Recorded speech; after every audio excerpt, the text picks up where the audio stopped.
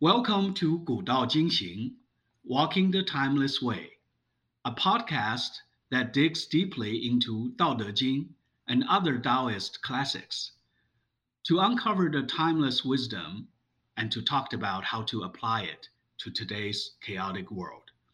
I'm David Wang, executive coach. I'm joined by Ian Felton, practicing psychotherapist. Hey, David. Hello, Ian. How are Good you? to see you. Good to Good. see We've you. had a little bit of a break, so it's really nice to see your face and hear your voice again this morning. Yes, yes.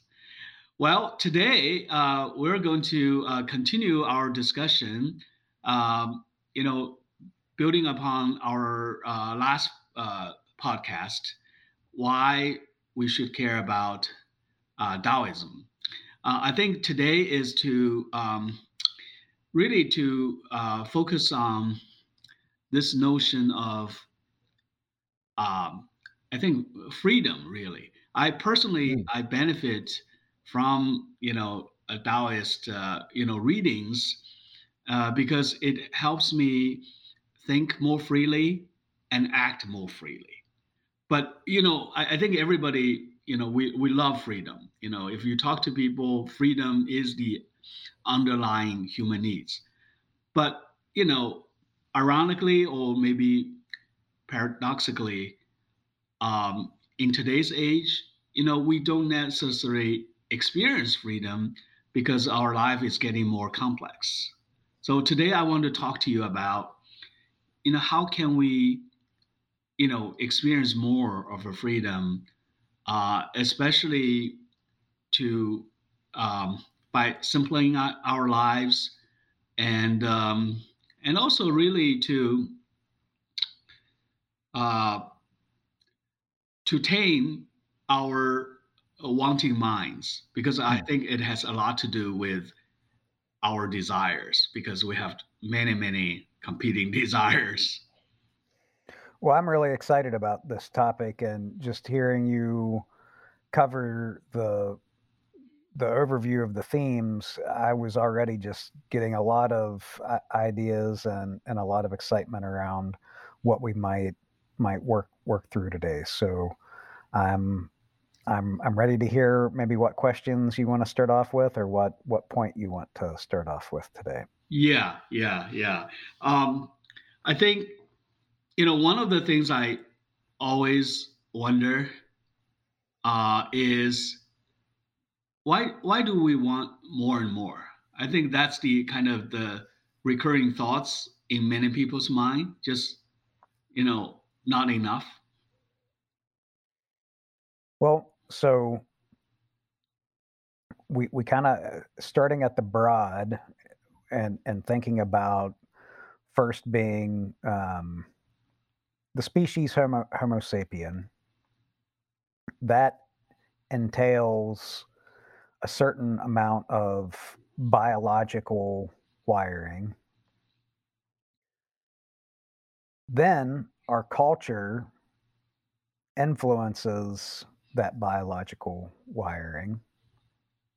I think our modern society, at least how popular culture talks about things, definitely politically, how things are discussed, it's all shaped around culture, but really ignores to a large extent that there's this biological component to Hmm.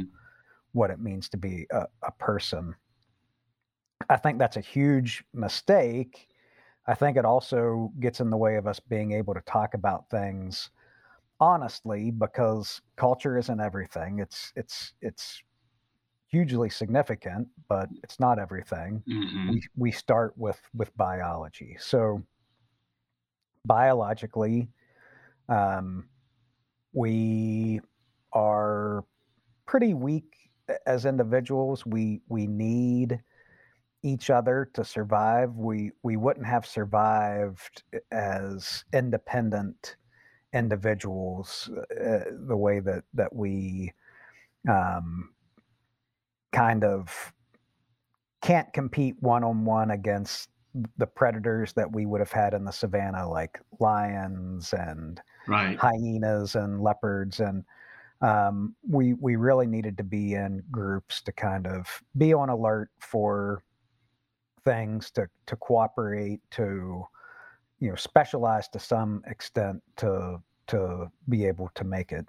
So the first thing that we want, or one of the first things that we want that's based upon biology, is we want to be around other people. Okay. We Yeah.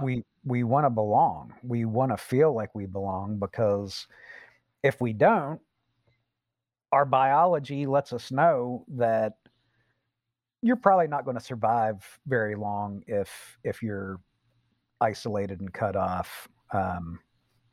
We can survive on our own now in civilization, just because of how easy it is to survive within a developed country, but our biology doesn't care about that. Our biology still lets us know, hey, you need to connect with people. You need to feel like people accept you, because if you don't have that, something is wrong. I see. So what you're saying is that's having that sense of belonging and the being part of the group is a natural desire.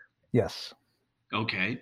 it's biological. I It's mean, biological. so Okay. because I mean, that word nature, it always kind of confounds me a little bit, because obviously, if it happens within the universe, it's natural. Like, Hmm.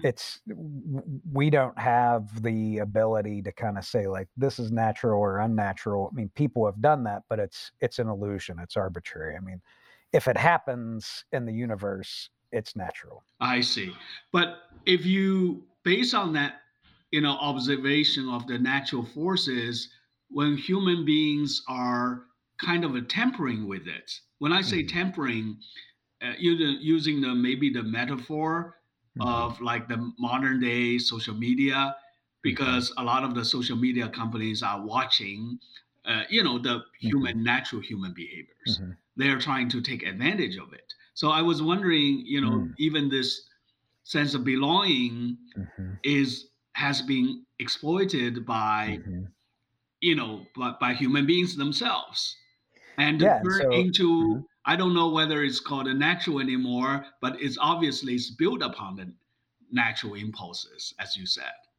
Without a doubt, and so, like, the word that I would use there then is cultural, and so how do cultural forces shape or influence or moderate our biological, um, urges, our biological, needs? Right. And the interaction of those 2 is going to produce a psychological state. So then we have these psychological states as people that are kind of this stew of biological urges and cultural factors, cultural influences, and now that becomes our psychological state and how we interact with our own lives. Right. Right. That's a good way of looking at it. The You like almost that? like Okay. the overlaps between the two, right? The interaction, Mhm. interplay of the two produces the psychological state. Yeah, it's to use a Buddhist term. I'll reference Thich Nhat Hanh, who just passed away at 95. He was a big influence of mine early on, a Buddhist monk, Vietnamese monk who, um, was a outspoken advocate during Vietnam War. Yes. Had a relationship with Martin Luther King Jr. They, um, supported each other's peaceful causes and nonviolent protest. But he used a word, interpenetration, and Yes. Yes. I think that's an appropriate word to use in this state, that our biological urges and our cultural forces and influences, they interpenetrate each other in ways where when we're experiencing life, it's kind of tough. Like, we can't see like, oh, that's biological and that's cultural, because that's not how we experience life. We experience life as a whole, Right. but that whole is an interpenetration of those various forces. Right, right, right. So, given that's the case, then what are we supposed to do about it? Like, are we, um, should we just return a little bit more to the natural state, or should we let the cultural forces continue to shape and make it stronger, that force to take more hold on human beings? Well, since this is a Taoist podcast, I'm going to say that we should align ourselves with Tao. But that's probably not a very helpful answer because it's very abstract and it's not very um, applicable in a practical Right, right. But way. explain, like, tell our listeners even more, like, elaborate a little bit more on that idea.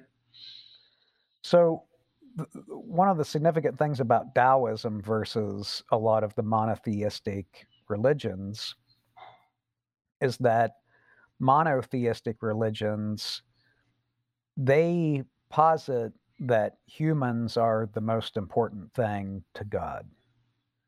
And Taoism doesn't necessarily presuppose that. What it points toward is that yes, there is this much bigger force in the universe that's mysterious, that has characteristics that we can identify and experience, but it doesn't necessarily make humans the center of the universe. We're a part of Tao and what's happening, but Tao isn't doing what it's doing just to be in the service of or for the sake of Homo sapiens. Right, right. It's definitely not the center.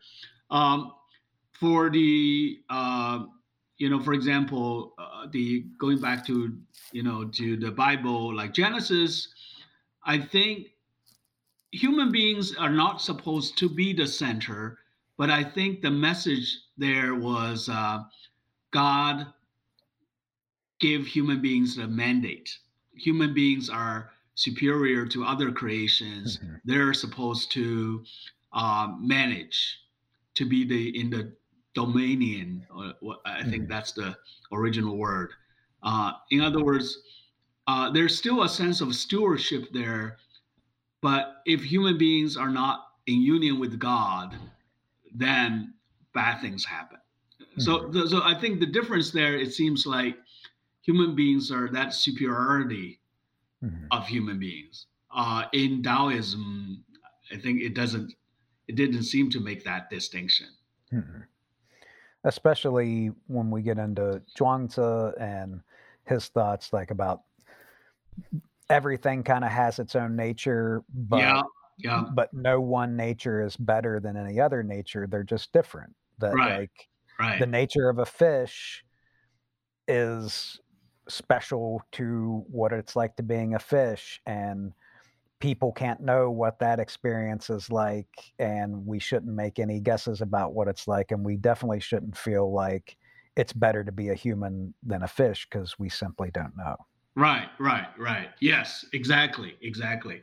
So I was wondering, like, how these different kind of schools of thoughts, let's say in Taoism, and then versus in the the religion, like some of the typical mainstream, like the Western religion.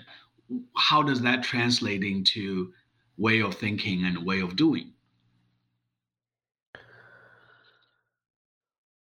I mean, that is obviously a question that, I mean, people who have PhDs in religion and have Mhm. studied all of the world religions and in depth have been trying to answer and would be much better sources of answers for those kind of broader questions. I think in the spirit of Taoism, maybe to make some distinctions between what are more familiar religions, I think, for people in the West who might be listening to this Hmm. podcast, which would be Christianity. And I think there lots of people in the West also have a lot of familiarity, I think, with Buddhism now too. Hmm. Yep. Um, Probably less so with Taoism as a religion, and more from just a lot of the popular Taoist books and New Age kind of things that are out there, but maybe less serious compared to like how I think you and I are trying to treat Taoism. Hmm. So the first way of thinking, which is way more aligned with Buddhism and probably at odds with Christianity, is that not just humility in like a human sense, but a humility in an existential sense. That again, while Christianity definitely professes love and humility and that sort of thing, Hmm. within Taoism, it's the type of humility that we're not necessarily, our existence isn't necessarily any more significant than the existence of a tree or an ant or any other aspect of the universe. That's not to say that it doesn't matter, or that there's no magic there, or that there's no um, miracle there, but that people just aren't any more important than anything else. Maybe we can call it ecological or cosmic humility, Yeah, I think that's a great, as opposed great to way to put it. human. I think human humility or spiritual humility, you can see that in Christianity, also even Confucianism, right? Confucianism also advocated, being humble in in Mhm, that social hierarchy. But the mhm, true, as I remember reading Zhuangzi, as you mentioned earlier, it is like you sort of see your standing in the whole universe. So mhm, maybe the continuation of science, scientific research um, on the the physical universe front, mhm. more breakthroughs in the future will bring back that sense of cosmic humility, which will inform our sense of ourselves. Yeah, and I think to a large extent that work has been done. Quantum physics and Hmm. cognitive science Hmm. and understanding the ways that we're not only less significant than what we used to think, but that in some ways we don't necessarily. It's hard to pinpoint how we even exist. That we're kind of real and not real at the same time, which is more like Hmm. a Buddhist approach to things. That we're not we're not a total illusion in the sense that, if I go and put my hand on a burning hot stove, Hmm. that pain that I feel is going to be quite real. And that's why I'm not going to do it, because that's Hmm. going to feel real to me. But to try to break down that experience in a way where we can identify any one aspect of it in an objective way, that becomes much more difficult. That there's a phenomenological aspect to it, which is Right. that I'm a subject who experiences life, Right. and I experience the phenomena of life, Right. like getting burned. That's a real experience for me as a subject. Right. But scientifically, we know not only if we were measuring that experience using instruments, that what's happening is both happening and not happening. It's probability, it's energy being shuttled through a nervous system that also is not necessarily identifiable as a complete or static thing, but more as a dynamic system that's constantly processing, constantly changing. I mean, it's what we read about in Tao, that this complex thing that's constantly changing, that's mysterious. Science has shown that individual human organisms are essentially reflect that same fundamental nature. Right, right.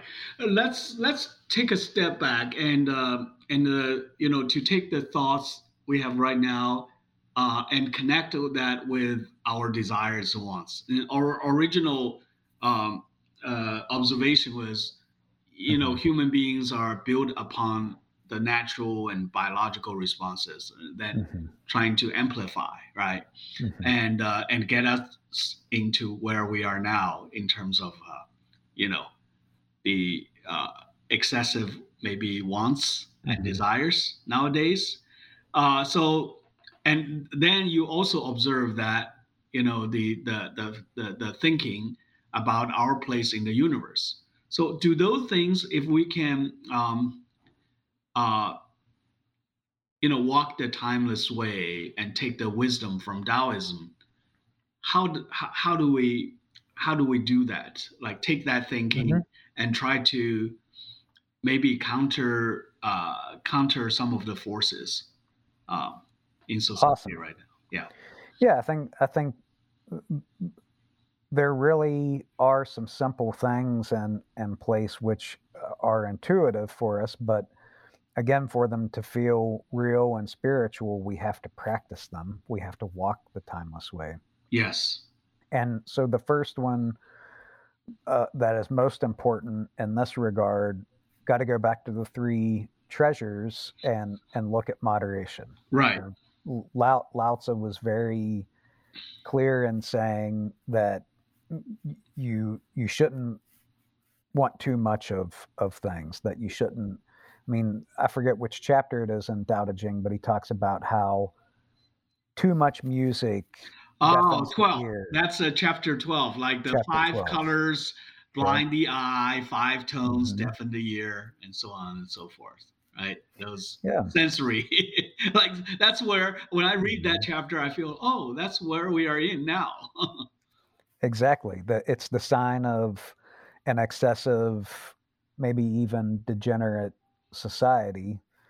Um, and I think what's interesting about Lao Tzu's perspective, you look at when he wrote Tao Te Ching, he wrote it before we had engines, before we had access to extract fossil fuel power of fossil fuels to Electricity. electricity. And he could already see that because of what agriculture was producing, the excesses of agriculture, Right. that those excesses within civilization were deteriorating the character of humanity. I mean, that's what duh is. It's all about virtuous, being virtuous, having character. And he could even see back then how excess was creating degeneracy amongst people, particularly the people At the who top, had more right? power at the Yeah, top. at the top, right. And now it's all like the top of the pyramid. Although nowadays we talk about the lack of the trickle down, but over a period of historical time, there is a trickle down.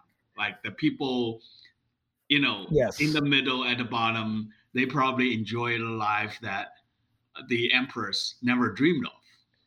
Yeah. Other than opportunities to um, have sex, like the emperors obviously had Where the concubine, lots of concubines, uh huh, but outside of that, um, yeah, the people today in America who maybe even are on government assistance, but just the luxuries that they have access to, we all shop at the same grocery store that has 500 different types of potato chips and ice cream and right. um, Yeah, there's definitely not a lot of wealth trickling down, but what the access to fossil fuels has had and the power and energy that we've been able to extract, the average person benefits that in a way that, yes, their quality of life is hundreds of times better than even emperors of Lao Tzu's time. Right. Well, if it's healthy, it's all healthy and wholesome. I think there's nothing wrong with it.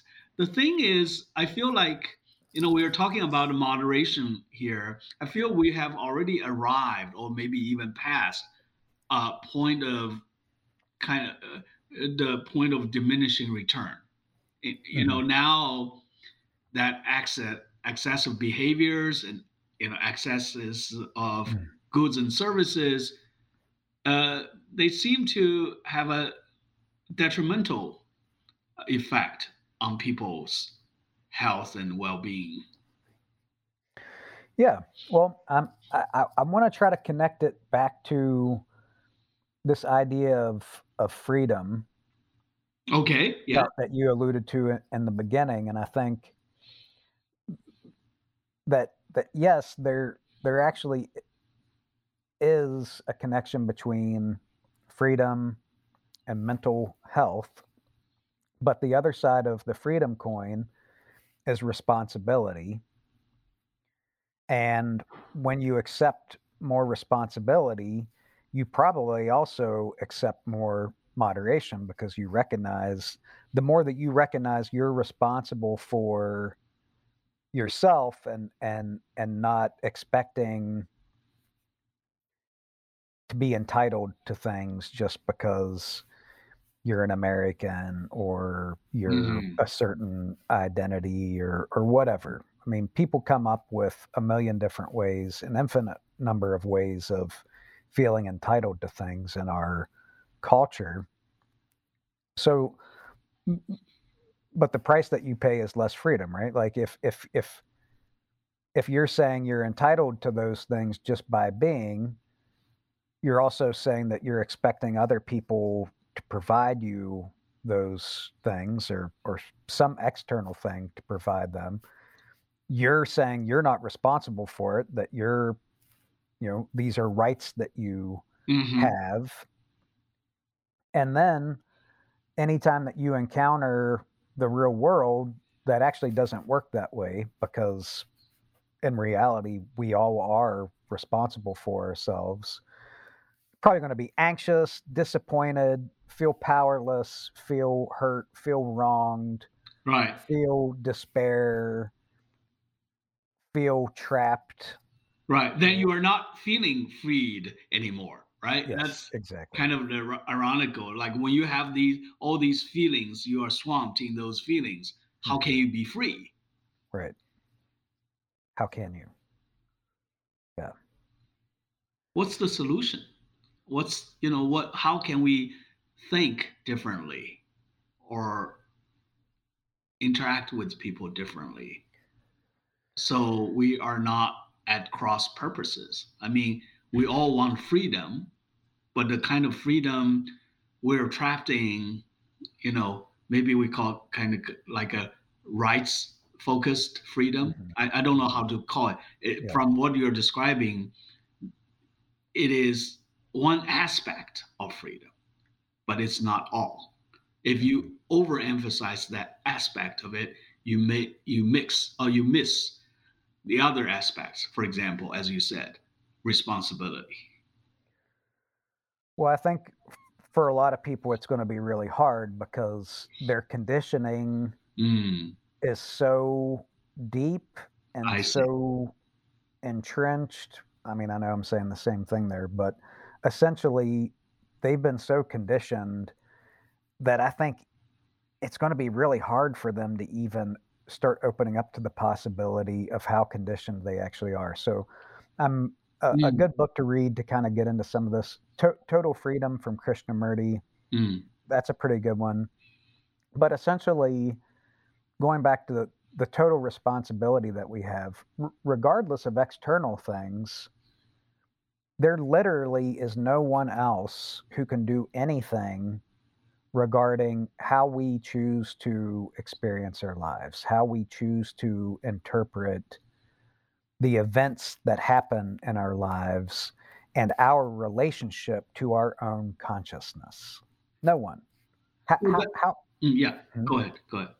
Like how could anyone? How can it when something happens, I react to that. I reflect upon it. I make sense of that. Right.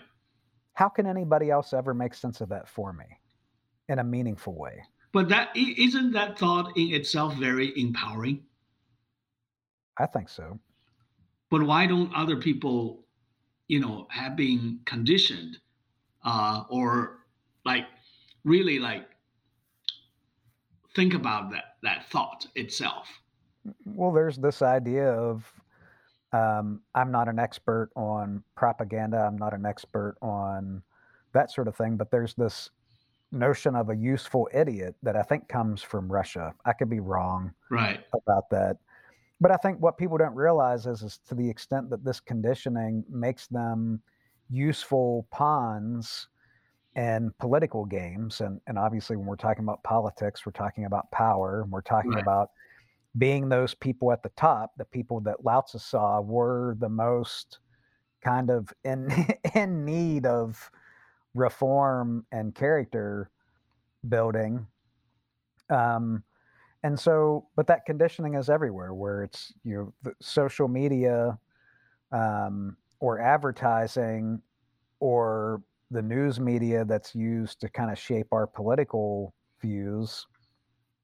Most people don't realize how much that really is in the service of just um, taking away people's responsibility to make decisions for themselves, think about things for themselves, and instead you have sources of power and influence telling people what to think and making those decisions for them. It feels easier, but the long term consequences, again, like you're giving up your freedom. Right. Right. Right. Is it possible to get out of that conditioning maybe by going back to the basics? In other words, like to find our way back, Hmm. maybe to the beginning when, or are we in the middle of it? It's just hopeless because, like all the forces are around us, Hmm. like we're trapped in these conditioning Hmm. forces. Well, so conditioning. I mean, where does conditioning come from? It comes from the environment. We can't escape environment. Like if we're not in a modern civilization, we're in some other kind of civilization. If we're not in any civilization at all, we're in a different type of environment that we're still not completely free from. I mean, this is where cognitive science is helpful, particularly inactive cognitive science that has a biological evolutionary root. And that's our nervous system has been shaped by the environment over billions of years of time and is uniquely shaped so that we can make sense of the environment. So we can't ever be free of our nervous system. That's just that Right. can't get around it. It's Like almost like pull our hair and try to escape the gravity, right? right, good luck. Yeah, Yeah. exactly. Yes, Yeah. that's a great. I love that. Woo, yeah, Oh, grab yeah. Yeah. Yeah. I'm leaving. I'm leaving. Bye. Yeah. I'm free now. All No, right. I'm no, free no, now. you're not. Um, well, So it's yeah. yeah. Yeah. I agree. I think that, yeah. Yeah. That is almost like impossible. But when you look at individuals, like there is still variation between, Hmm. some people are being more conditioned than Hmm. others. Yeah. Like those people who, relatively speaking, who have their independent thoughts, Hmm. I feel like they act more freely than others. But Hmm. then within the larger system, they are still trapped in Hmm. larger dynamics, right? Yeah, I mean, to use just some pop culture, I mean, I think the first Matrix is what real the first Matrix movie Uh-huh. Uh-huh. that I mean, it really was way ahead of its time and kind of saw where things are going because I think generationally each generation becomes more and more like the people inside the matrix who are stuck to the machine that the machine is just kind of feeding off of, where they think that they're living a real life, but they're really not. They're really just batteries for, the power, the people in power. Right. Right. And that, do we have a choice there? Yeah, obviously, like, that situation seems pretty horrible. The metaverse seems like it's pushing us more in that direction of living as these sort of just kind of passive, just slaves to a system that is making all of our decisions for us, using social psychology to nudge us in certain directions, and Hmm. basically becoming really unfree, versus the type where, yes, maybe civilization wouldn't have as much safety and security, Right. but we would be more free, and we would be confronted with that on a regular basis, where we had to work more, we had to do more physical labor, we didn't have as many comforts, but maybe we would actually, like, feel closer to each other, have more full range of human emotions, remember what it feels like to be alive again. Right. Right. Right. That's what I'm thinking too. Like, say, uh, in order to break free of the condition, I know it's difficult. It's almost impossible. Are there, like, but also I know that sometimes, like, through our own personal experience, sometimes you have to overwrite that conditioning with new experiences. Hmm. I Definitely. was wondering whether, like, the Taoist ideas, like, will help us in some way. Yeah, I think they can. Um, while I don't think we'll ever be able to go to Lao Tzu's view of a utopian society, just because of how far civilization has gone scientifically, technologically, Right. but he described utopia as being a very simple way of living, where Right. people were close to each other. They kind of engaged in simple things, just cooking food, making clothes, Right. and then just enjoying The their simplicity of it. customs Right. and the simplicity of it. Yeah. And there's a lot of creative. It really is describing a very creative way of living, just spending your time creating, but with around simple things, food, clothing, customs, that sort Right. of thing. Right. I think we have that capacity to do it, and marry some amount of technology with that. But unfortunately, going back to our wants and desires, what we've seen is that the thirst for greed and power is infinite when it comes to humanity, and that the people who should be our leaders, that should be our sage leaders Like, helping. exemplify that kind of Yeah, simple living. Hmm. yeah, they're not sages. I mean, they're not going to stop until there's catastrophe. I mean, they're not going to stop until the fossil fuels are gone, or the fossil fuels have made the planet kind of uninhabitable in the way that we're accustomed to, which is this globalized neoliberal order that we live within. Um, they're probably going to keep pushing things to I mean, just the Taoist idea again, pushing something to the extreme until it reverts and becomes its opposite, which in this case, if you're trying to push global consumerism to the extreme, well, what's the opposite of that? Localized, um, I guess it would be, I don't want to say poverty, but like basically extreme localization, where if that global system gets pushed to the extreme and breaks down, what it, reverting to the opposite would be people have to live locally again. Okay, we've got to grow food, we have to make our local trade networks, we've got to, do everything locally again. And that's probably what will end up inevitably happening. Right, right. Do you remember, like in last year when we studied one of the chapters of Dao De Jing, when humans are not following nature, nature will exert its own force, right? Yeah. Wait, yeah, yeah, Hmm. yeah. I was wondering, like for the leaders, it seems like they have their kind of confirmation bias. Let's use that term. So that confirmation bias is like their own conditioning. They're constantly affirming their lifestyle is the better. Hmm. Until either really really horrible things happen to them, as you described. But I'm just trying to ask you another scenario, which is among them, there are people who are. Do you believe that some people who are they have encounter with wisdom and and become enlightened among them?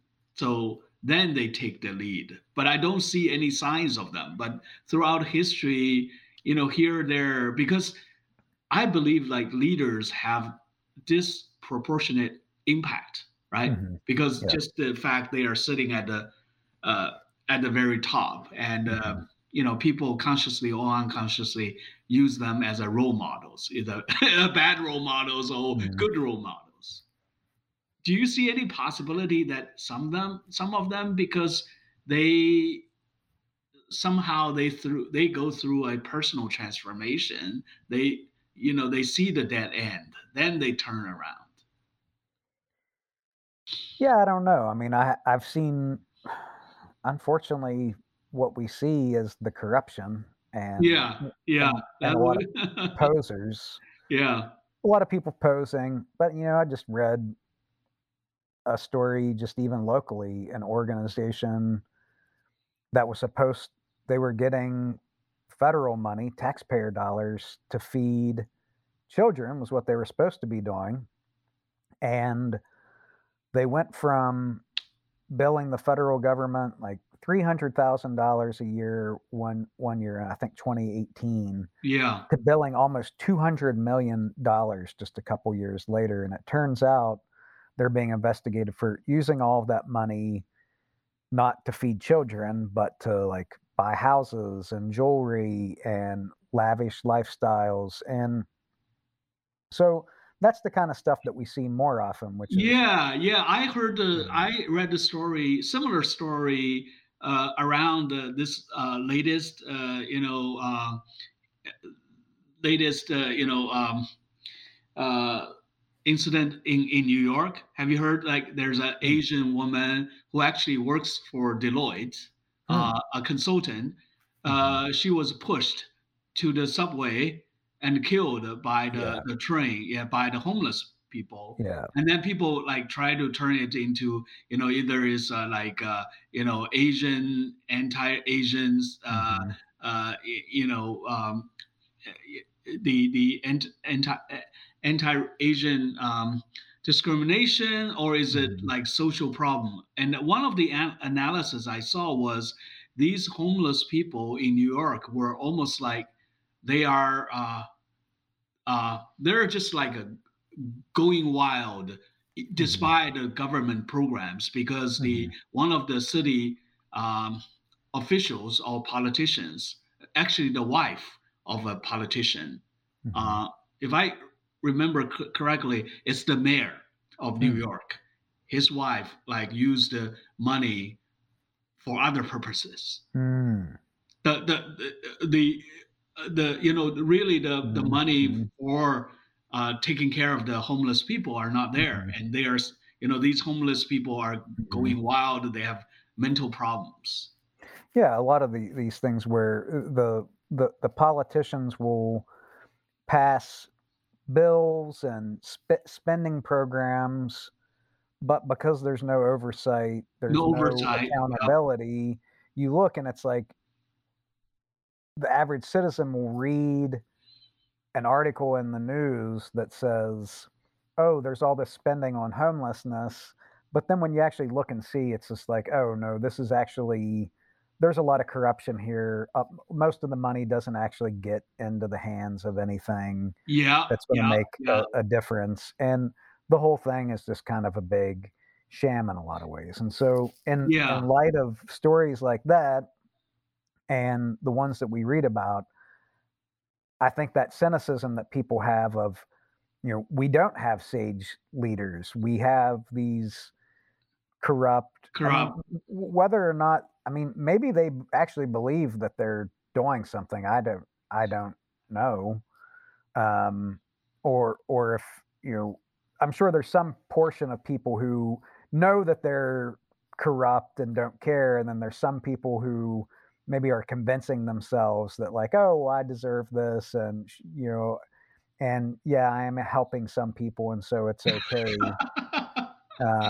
But Um, overall, yeah, I think exactly that. The whole thing is pretty laughable. yeah, yeah, and also you can imagine the